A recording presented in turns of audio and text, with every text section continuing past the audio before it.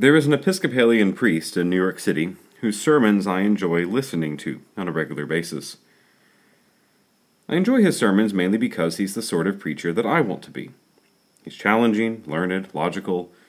You get a sense when he speaks that he has a lot of experience and wisdom behind his words. Now, I was looking forward to hearing his sermon last Sunday, since the Catholic and Episcopalian lectionaries followed the same cycle of readings.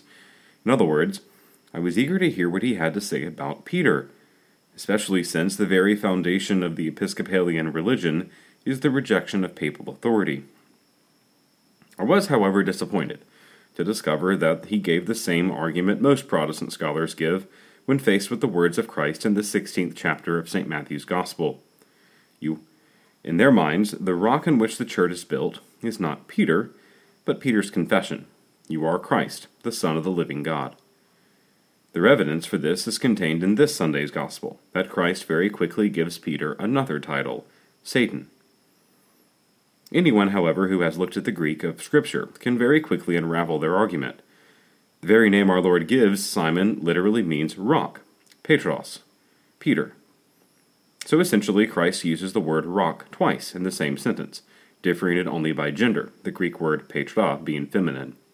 Blessed are you, Simon, son of John, for flesh and blood has not revealed this to you, but my heavenly Father.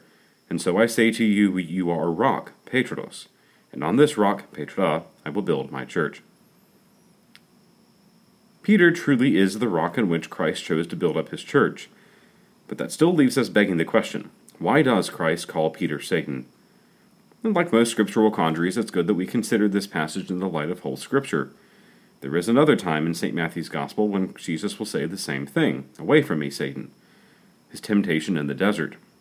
At that moment, Satan tempted Christ to fulfill worldly desires for food and power. Likewise, in the same Gospel, as Christ hangs upon the cross, the priest and scribes will tempt Christ, saying, if you are the Christ, the Son of God, come down from the cross.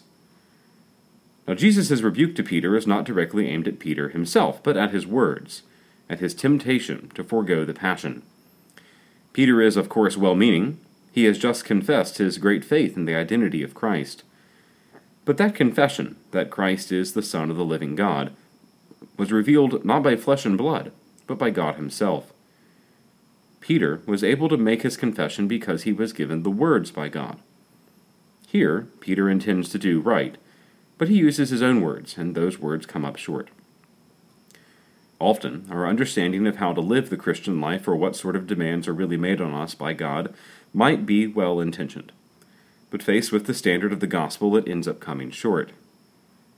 St. Paul, in his letter to the Romans, speaks of the Christian as being transformed by the renewal of the mind, that the Christian may discern what is the will of God, what is good, pleasing, and perfect. Elsewhere in St. Matthew's Gospel, our Lord commands that we be perfect, as our Heavenly Father is perfect. For most people, the concept of a human being becoming perfect is almost a joke. Surely, they say, a well-intentioned Catholic could understand Christ's words to mean that we need to be the best we can be, and that'll be enough. But let me ask you, ought married couples expect perfect fidelity from one another? Does the government not expect that we will perfectly pay our taxes? Do we not speak of perfect attendance of children in schools? No, Peter, you are thinking not as God does, but as human beings do. God expects a good bit from us. More than coming to Mass on Sunday, more even than praying in the secrecy of our own homes. God expects us to be like Him, and not like the other people of the world. The prophet Jeremiah understood this. He writes, all the day I am an object of reproach and laughter. Everyone mocks me. The words of the Lord have brought me derision and reproach. It becomes like fire burning in my heart. I grow weary holding it in. I cannot endure. Anyone who's really tried to become holy can sympathize with Jeremiah's words. The Christian life is demanding. It often requires difficult decisions and sometimes even a public element of shame. Shame like being the only one of your friends who won't go see that new movie everyone is talking about. Shame like being the only one in the office that can't eat meat on Friday. Or shame we may feel from making the sign of the cross in a restaurant. Now, these may seem like small things now, but we know that it is often the case that when the moment arises for us to make a Christian decision, it is often difficult for us to take that step. It's easier to think like human beings do and not as God. But just as it would have been easy for Christ to simply come down from the cross, he endured, and expects us all to do the same. Whoever wishes to come after me must deny himself, take up his cross, and follow me, says the Lord. And this brings us back to Peter. Even though Peter might have got it wrong when considering the passion that Christ was meant to endure, he's still the rock, and the church which is built upon him shall not be overcome by hell, as we heard promised in last week's gospel.